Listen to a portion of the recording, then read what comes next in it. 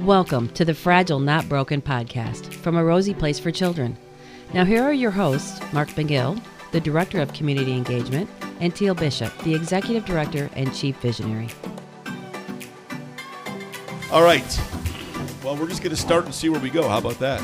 I love it. I'm really super excited about launching this podcast with your creativity and ability and experience. I think it's just going to be awesome to be able to highlight. That's a lot of pressure. Oh, please. You've been doing this for years. I'm the newbie to the group. But I think just highlighting the work that we've done here at A Rosy Place, the children, the families, what life is like. I think it's really important work for us to be true advocates, to really shed light on this population of children, and we've talked about this, Mark, we weren't seeing children survive even, 15 years ago from some of the things that they're surviving from now. Major strides in medical advancements with the area of prematurity. So we're seeing children, maybe struggle their first few years, but then a lot of them are outgrowing that. I think there's just so many levels. It's a discussion that's complex, and I'm excited to kind of uncover that. I think we've had extraordinary response from our community in order to achieve what we've done here. So talking about that as we move forward, there's just so many awesome topics. Well, and the fact that it's a podcast and it's kind of long form and we can tell the stories. I mean, that's the hardest part that you and I have both, going out to tell the story is there are so many great stories and they're unique stories, and we have to be able to tell them. I mean, and so, and you mentioned the kids surviving, which is amazing. But as you and I were out last week with, Dr. Boomy, who was a founder, we'll get to that and who she is. She made a comment that I just thought was incredible that said, kids are surviving, but families aren't. Yeah. And that's another big component for what we do here. Absolutely. At A Rosy Place. I mean, I think that it's really threefold, as I've told you before. I mean, it's the kids, it's our medically fragile kids, it's the families and the husbands and the wives and the moms and dads, but it's the sibling side of it too. And I think that the podcast gives us the opportunity to explore all of those in depth with stories from the moms and dads, from the kids, from the siblings, and it just allows us to really tell the story. Absolutely. And I think, as I've, been discussing this topic, let's say like at large for the last 15, 16 years, there's areas that people just haven't thought about. I've had employers, which I think would be super cool if we got somebody on here, what's it like employing a family that has a fragile child, right? What does that look like? Because imagine if your nurse calls and she cancels. Right. You can't go to work. What do you do? How often does that happen? More frequently than we would like to see, for sure, and I'm sure for the employer too. So there's just a lot of different facets to, we always say, right, our bullseye target focus is these children that have medical complexities. But as we begin a broader reach, we start to see the outer rings, which are, like you said, right, siblings, parents, employers. We see truancy in school. Talk about the siblings for a second. Just thinking about them, right? They have daily challenges every day when it comes to living in a home with medical equipment, people coming in and out for supplies, for nursing, for whatever, in their home that the typical family does not have. Then they're going to school. Was that child up all night? Was the parent up all night? It's just a lot for an adult couple, right? If they're fortunate enough to still be married, a lot for an adult to process. I remember as a mom of a fragile child, right? It's a level of stress that's pretty hard to describe. So as an adult, you're trying to process that, deal with that, problem solve that, figure out how am I going to be the best parent to this child. But as we know, siblings, right, they're younger. They're not ready to process stuff like this. So how are we addressing those children? And they end up to be I've always said this, they're the most gracious children. They're so patient. They're so kind. They see things that other kids their age don't see. And there's 100 stories about that I think we're going to be excited to share. I know there's another sibling that wants to come on our podcast and talk. I love that. So I'm super excited to see her come on. So there's just a lot to look forward to in this. Well, let's go back then and let's start this. I mean, for those who may not know what a Rosie Place for Children is, in a nutshell, who are we and what do we do? So a Rosie Place for Children was a concept that was birthed back in 2003. We're now 2021, and we've done a lot of work. A Rosie Place is a space of belonging for children who are medically fragile, for their parents to be able to have a reprieve, a break from the care and the demands of the needs that their child has that just don't ever quit, right? It's 24/7. We always say when we go out on presentations that, we all know the stresses of raising healthy children. Absolutely. I mean, the stress is incredible. I raised daughters. I used to have a full head of hair. Mm-hmm. I no longer do. But myself, I cannot imagine. You can. You had a medically fragile child. Mm-hmm. But just knowing the stress of raising healthy children, you then compound that with medically fragile child. It's just unimaginable. It really is. It is, until you live it. You just have, like most of us, right? You don't know until you know. Right. I mean, it sounds like the most simple statement, but it's really true. You just really don't know, that saying of until you walk in someone's shoes and have those feelings. And you can try to understand, and you can try to, assimilate with what that scenario might be, and many have. But it's different to walk in the shoes. It's different to have the emotions. Taking care of Max, he got a respiratory virus when he was 3 months old. He ended up in the ICU for over 7 months at 3 different hospitals. I had to quit my job in order to take care of him. I mean, I'm a college-educated person who had a good job, but back in the day, right, it was 80-20 on insurance, and you had to pay 20%. Well, 20% of over $1 million was still a lot of dollars. A lot of money. A lot of money. But that's what it took, and you're willing to do whatever it takes and go into whatever debt. But so at the time, I'm facing, right, I can't work because I can't be there, and just literally processing and walking through the illness with Max and all the things that came with that. He ended up on a ventilator, with a feeding tube. They said he would never walk or talk. That was devastating news. Devastating. It's and it is for any family.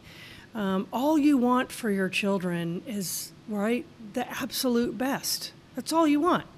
As good of a job as you could do is what you want to do for them. And so when you're sitting there helpless, right, you have no control over how their illness is going to turn out, whether it's an accident, an injury, a birth defect, prematurity, an illness like Max had. Doesn't matter. The devastating news of your child is going through some very critical moments right now, and we'll just have to wait and see if they survive, is a lot to deal with, especially in the long term.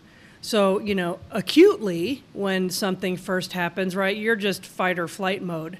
But as time goes on, right, you continue to kind of ebb and flow out of this acuteness, awareness of, are they going to survive? Are they going to make it past this illness? And so it's a big challenge for families. And the majority of them are doing it alone. They don't have a huge support system. I remember my mom even came and she said, I don't know how to care for him. I can't really help you. And I knew right then it was going to be a long road. Before we get too far into the weeds, let's define a medically fragile child. Okay. Because I think there'll be some terminology as we go through this podcast that people. So, what is a medically fragile child? And then I want to get back to you. Tell a story about yourself and Max that we'll get to in a second. But let's define a medically fragile child for people who may not know. So when we go talk, right, I always simply say, because it's very simply stated, a medically fragile child is one who requires medical intervention for just everyday living. Okay, what does that mean? So typically, fragile children have multiple diagnoses, not usually just one. Many of them have some type of machinery or medical equipment just for their everyday survival, whether it's for food, whether it's for oxygen, whether it's to check a status of, their sugar. It's a complex life that requires a lot more intervention on the medical side than a typical child, but certainly even more so than a child that might have other special needs or have a developmental disability. So this is kids that may or may not have a developmental disability, but they all have a medical component to their care.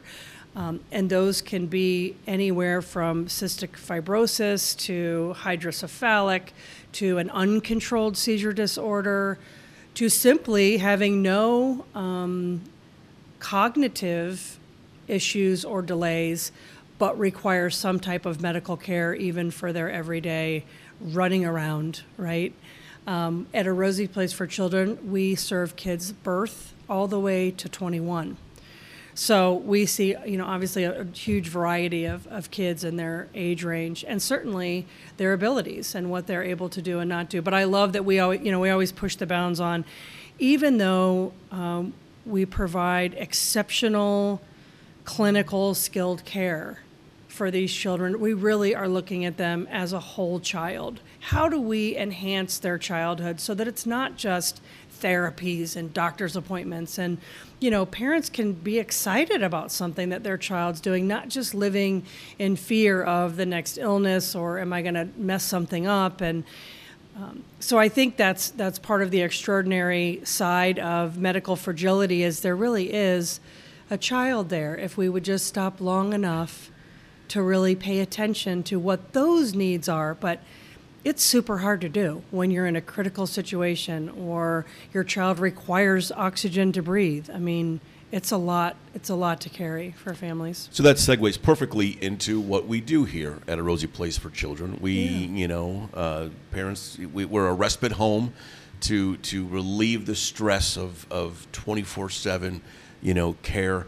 But we allow the kids to be kids and do things they couldn't normally do. Yeah. And it sounds simple. It sounds, when we say sleepovers, Right. You don't realize it, but medically fragile children, we talk all the time that when the kids come for weekend stays or week-long stays, they want to show us the room. Mm-hmm. Well, you don't realize that, that's a rite of passage for kids to have your friends come over and see your stuff, see your room. Right. They don't get that. Yeah. So we're a respite home, but we allow kids to just be kids and do kid stuff they couldn't normally do.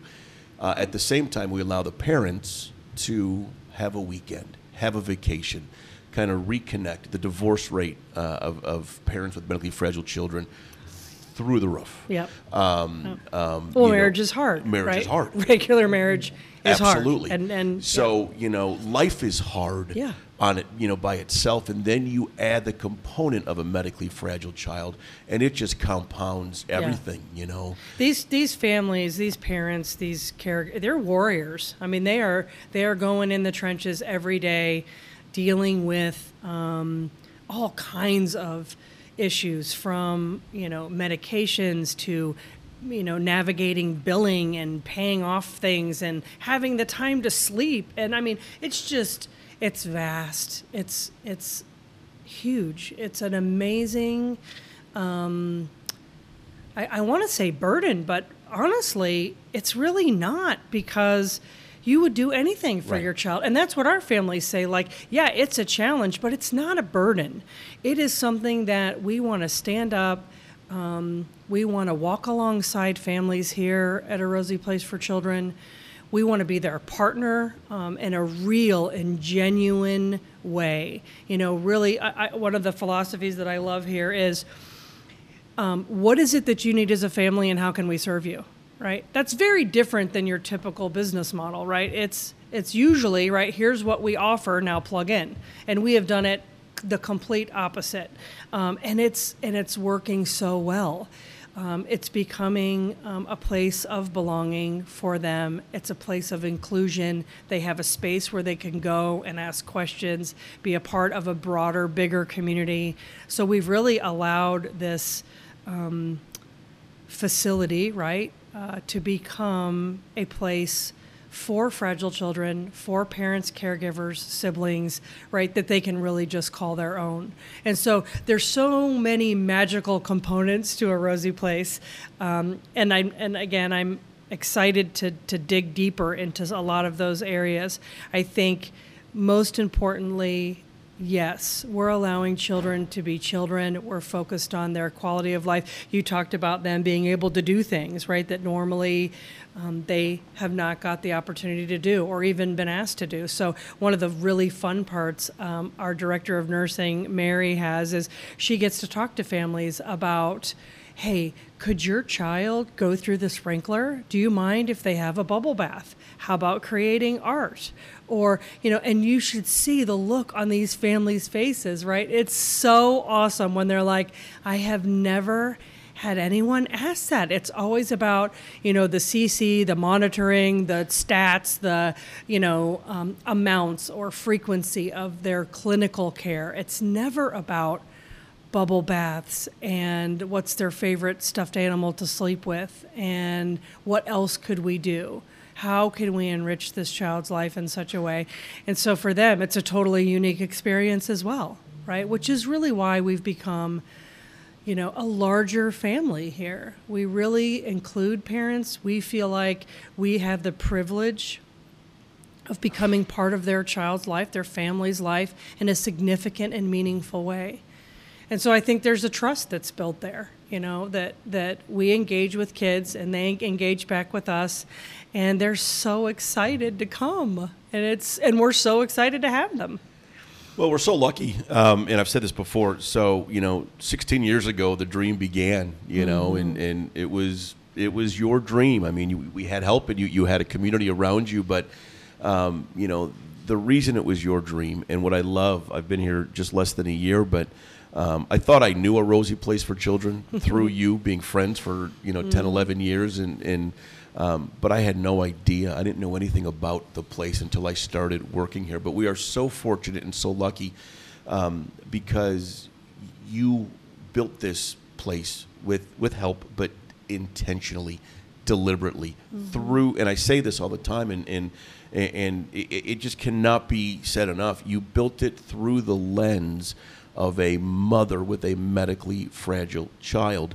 And when I say that you've thought of pretty much darn everything, you just haven't. And we're so lucky to have somebody who's lived that life.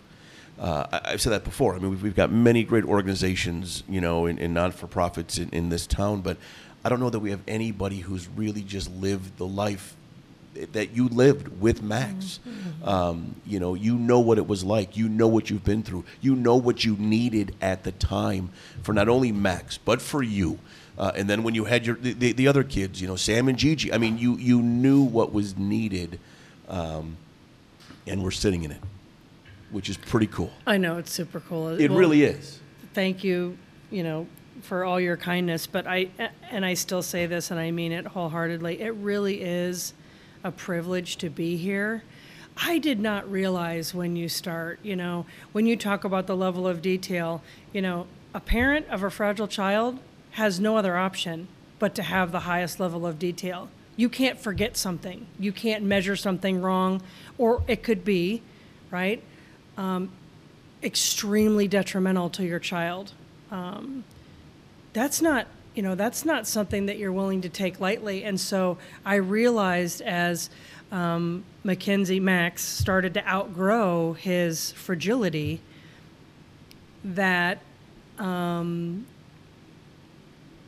I started pondering, how am I going to use this for better?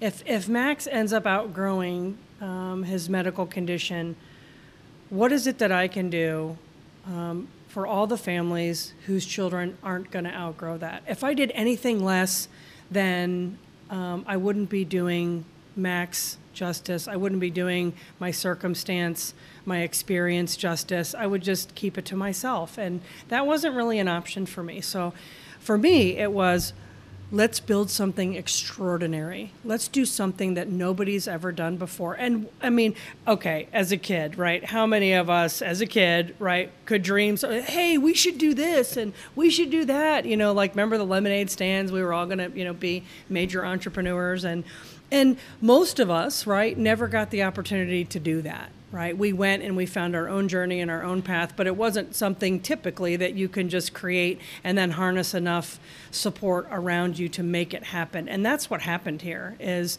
people started hearing the story. Bumi, you mentioned earlier, Dr. Okunlami, I met her early on. She was Max's physician, remarkable, extraordinary woman who has mentored me for years. And we have a great relationship. And so we just started telling everybody about what we wanted to do. And that's really where it went.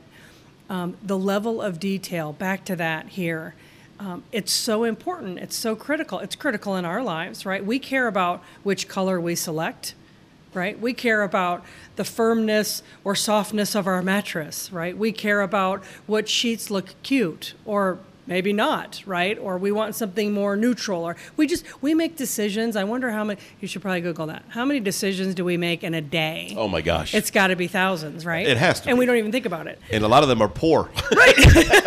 Hey, now. Not talking about well, me. as we get older, right, you hope that those decisions improve. So being here and looking at it through the eyes of a mother, I had no formal training in this. No idea what I was doing. I just knew to do the next thing. I knew to make the best decision with the information that I had.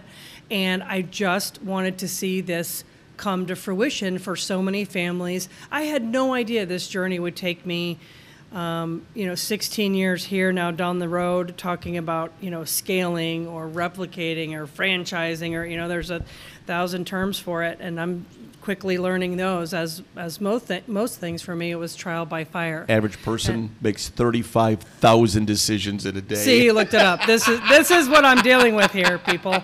This is Mark for you. Yes. So 35,000 decisions a day. Yeah. I must have made 34 for here, I think. But it does. It becomes really important for the environment that they're going to be in.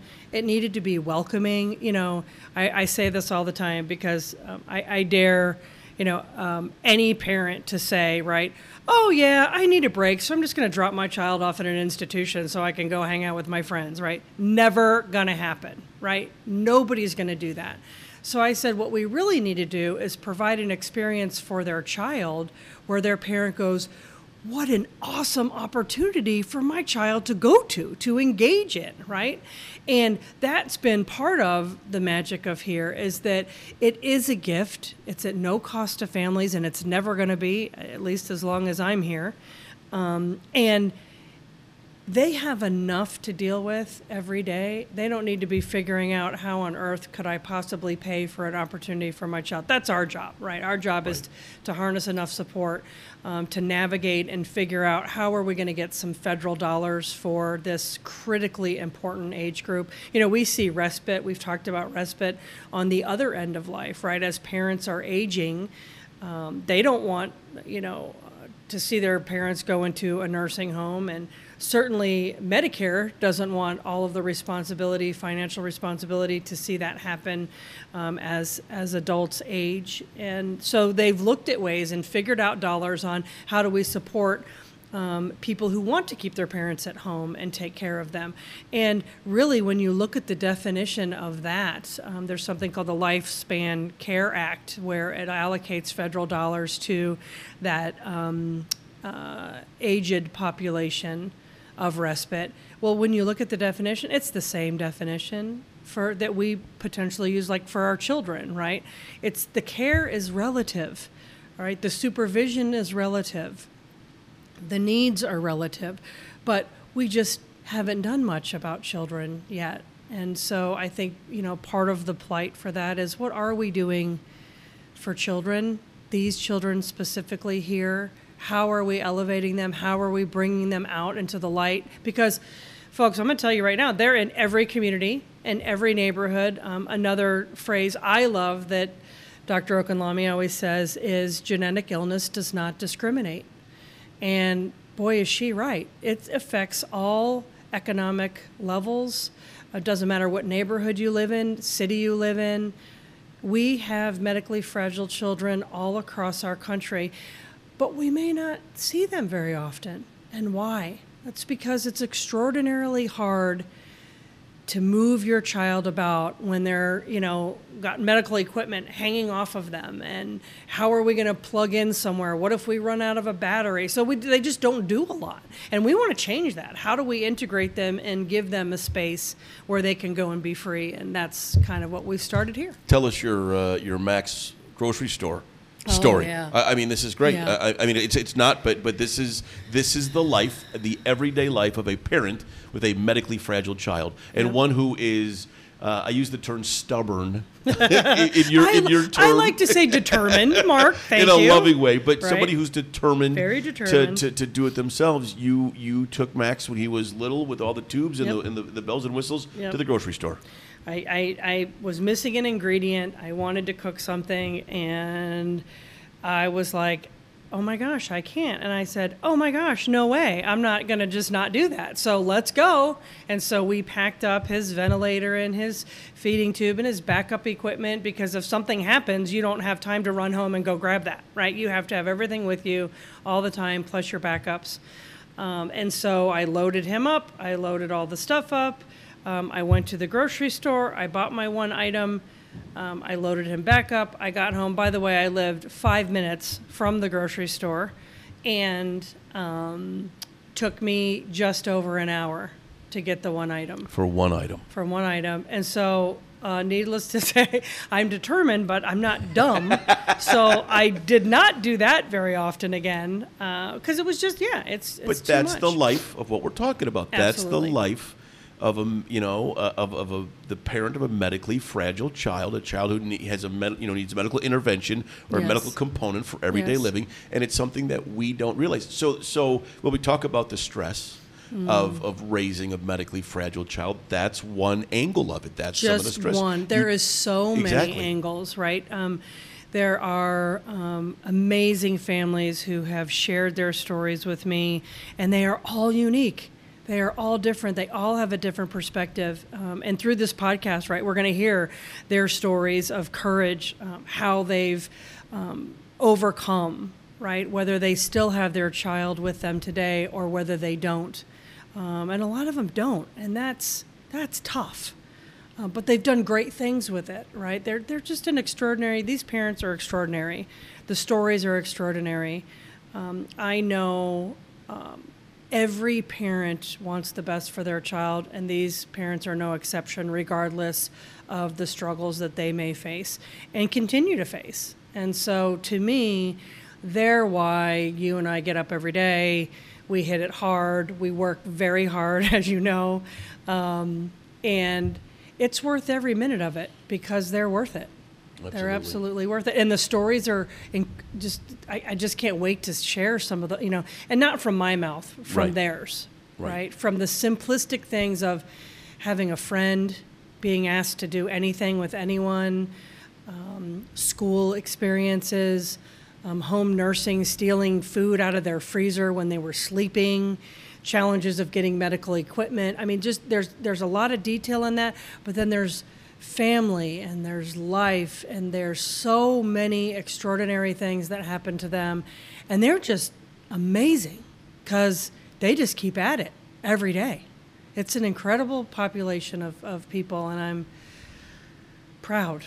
Well, that kind of brings up my next point that I was going to say when we were talking about, the dream 16 years ago and building a Rosie Place to what it is today. And we're not done. We'll get to that in a minute. But it wasn't easy for you. And I think that that's one of, to me, in talking to you and now working here, having the privilege of walking through these doors every day, you had the determination. You were just, this was going to happen, and you fought like the parents fight, to make it through every day.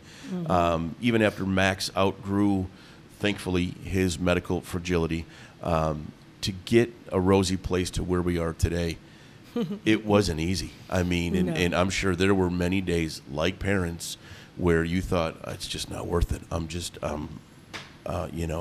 But you kept going, and how you got through, the conversations with banks and with donors and with board members. I mean, it really is nothing shy of remarkable. It really is. Thanks. I appreciate that. It's true. Yeah, it was very challenging. We had many seasons of, great and seasons of struggle. And, it's funny, though, I look back, and you always say, right, we're so fortunate to have a mom who has done this, leading the charge. And you're right, not because I'm extraordinary necessarily, but just by having a mom's perspective. So also something that I look back on now, which was so great, was I had no clue what I was doing. Right. No clue. So that's one of the stories of hope that I want to give other people as I move forward, in my life and career and whatever it is that I end up doing, is, the ability to be that tenacious and not know what you're doing can be a really remarkable recipe for some amazing things. I remember it was my first year. It was supposed to be my first big ask, but I was so scared. I was like, there's no way I'm asking this guy for money. Like, I'll go meet him, but it just doesn't feel right. Like, I always laugh because I always say that the two things that I hated when I was little growing up was asking for anything, because I'm determined, right? Want to do it all on my own, and I can do this. Stubborn. And no, I heard that. And speaking in public. And so now I giggle because I have to do both at the same time. Every day of your life. And I still dread it. I'm still scared. People are like, no, not you. I'm like, yep. But anyway, I walked into this. It was like he was my first, I think, billionaire that I had ever met. It was my first year. And I decided I'm going to walk in. I had to take my keys. So I walked in with my keys. And he just kind of stared at me like, what are you doing here? Because I didn't, I guess, have 55 pieces of paper and folders and business plans. And I mean, we had all that, yeah. And I could always get it to him if he had any questions. And I had studied it enough that I knew the answers. But I thought, I just need to go in and just talk to this guy. And I remember very respectfully, he's, well, tell me what you're doing. And so in short, I told him, and I said, and sir, with all due respect, I am going to do this with or without you, but I would sure love it if it was with you. And he sat down and he wrote me a check for $25,000, and I never even asked him for a cent. So it was, but because honestly, I didn't know what I was doing. It was do the next thing, right? Just keep taking that step. Find the people who can help you to build you up, to give you the knowledge that you don't have. I was here 4 to 5 days a week during construction for 2 years. I am not a construction manager, just in case anyone's asking. I had no idea about building and concrete and all of the things that you end up finding yourself in, but I knew how I wanted it to be. I knew what I wanted it to look like. I could understand regulation and make sure we were complying with it. But it was all those things, that whole process that just continued to educate me while I was doing it. And so I always had something to talk about. I always had to go to donors and, here's what's going on. And honestly, I was genuinely always excited. We just poured the basement. Yeah. Like, do you want to see pictures on my phone? They're like, it looks like a big concrete square. I'm like, I know. And there's a whole building going on top of this. Yeah. But the whole construction process was awesome for me. That should be a podcast in itself. It really should. It was so neat. And we're going to bring the builders in on the podcast to get their take of dealing and with you. And the subs, like, Miss Teal, I don't know about 47 colors. I'm like, trust me here, trust me. But here's my quick favorite story about that is I had a guy who was a pipe fitter. He was in the pipe fitters union, and he was doing some of the work here in the basement and connecting it to upstairs, which is where all the kids are. And he said to me, "Do you mind if I bring my two daughters this weekend? I want them to see what I'm doing." And I said, "Well, absolutely. Go ahead, please bring them by. More than welcome." And he said, "Well, it's for the first time I feel like I'm not just laying pipe." And I thought, "And you're not." Yeah. And I knew I had told the story enough to every single person that worked here, that worked on this physical building, and there were hundreds of them. I knew that by telling them what they were doing, by telling them the importance of their work, regardless of whatever that work was, that it was going to do something phenomenal for thousands of children and their families. I just thought, that's just right and smart, because then they're going to give me 100%. I mean, I just believe that, right?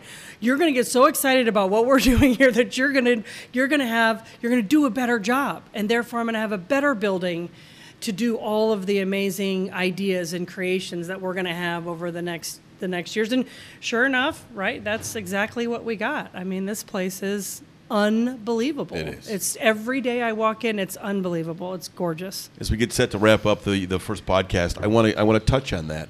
As we sit here today, 16 years since the initial dream, is it what you envisioned? Is it beyond what you envisioned?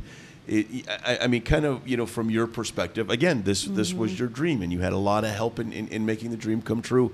But as you first came up with the concept of a Rosie Place for Children, and here we sit, and again, we're not even close to being done. We've got a huge future and an exciting, bright future, which we'll get to in future podcasts. But as we sit here today, as we're downstairs in the executive offices, and upstairs is a house full of kids of all shapes and sizes, and is it what you had dreamt it would be, or is it far surpassed any expectations you had?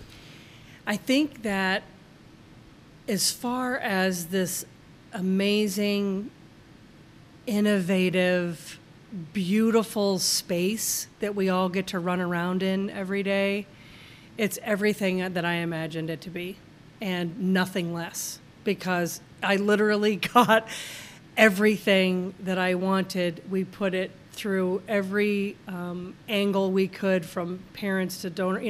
It's incredible, and I thought it would be just as incredible, to be honest with you.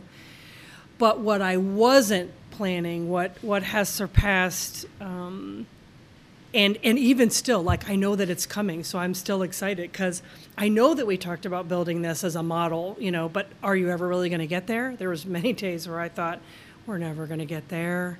So, and I think we're now there, right? So I continually am surprised by the love of A Rosie Place for Children by everyone who comes in contact with it, how it excites people like nothing I've ever seen, how people light up. I love that still every day. Where we're going is so exciting. I don't know that we can really, I don't put a lid on it anymore. Right. I don't say this is where we're stopping anymore. I think we have so much work to do, and we have harnessed so much support and encouragement from the broader community in other states. We've donors from every single state across the country already.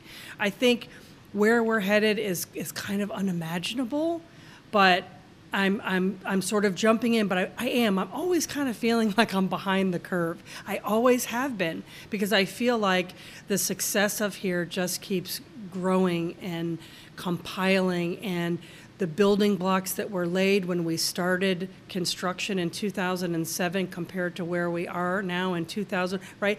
It's almost like every 5 years it builds upon the next 5 years. So what we have done, and the things and the people and the organizations and the culture just in general, the impact that we've had is so remarkable that I'm so excited to talk about each one of those aspects, because they all deserve their own moment. They're all an amazing story. Yeah, it's just a great place, and it is a privilege to come to work here every day. I am equally as excited for the podcast to share the stories, because we have some great stories We that do. need to be told. Absolutely. And as you mentioned, not just from our mouths, from everybody involved, to just kind of give people who are listening a real good snapshot of what we do here at A Rosy Place for Children. So Absolutely. today was great. Thank you. This was awesome. And I so appreciate you. I'm so excited to go on this journey with you, Yeah. and it's just going to be super fun. It's amazing. Yeah, it is. it is. It It's has been awesome. already, and we're just getting started. Absolutely. So Thanks, my thank friend. you for listening. Thank you for being you.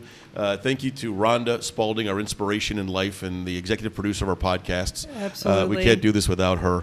She's awesome. She really is. And this first season, I can't go, right? You'll be hearing more about this too, but this first season that we've had Yeah. is something that's new, this new innovative sort of concept on transformational giving. We are in our first season starting September 1. of the power, Of Power of the Season, and this season is the Schwartz Wycamp Foundation, and they are powering our first initial season and our first initial year, and more about that to come. But I absolutely wanted to say thank you to them. I Yeah. always do, because this season is powered by the Schwartz Wycamp Foundation. We will get into the nuts and bolts of the power of the season, which is Yes. just, again, goes right along with the amazing things that we're doing here at A Rosy Place, and how we're changing lives. I mean, not Absolutely. just kids' lives and families' lives and siblings' lives, but Our community. our community's the lives. non-for-profit Yeah. world. So, So many areas. So many in the near future, the next couple of episodes, we'll do the Power of the Season podcast.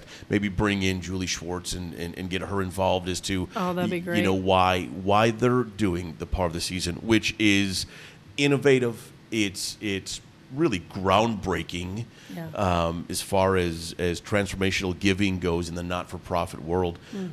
Thank Just you. one of the many Yeah. exciting things. That's going to be the problem with this podcast, is we could go for 4 hours. We're going to have to But just we're not. stop. I got to cut you off. We're going to have to 'cause stop. He's very chatty. Yes, He's very chatty. It's all me, folks. As you can Yeah, tell, it's all me. That's right. We're going to start counting words and see at the end of the 43 minutes who had the most words. Thank you for listening. Thank you for all of your support. Thank you, everyone. I really is appreciate your interest. Thanks so much. the first of many storytelling podcasts as we go down the journey here of Fragile Not Broken, the podcast from A Rosy Place for Children. Teal Bishop, I love you. Thank you. See Love you you soon. more. Bye-bye. Bye. That was another edition of the Fragile Not Broken podcast from A Rosy Place for Children. If you would like more information on the great work that we do, please visit our website at arosyplace.org.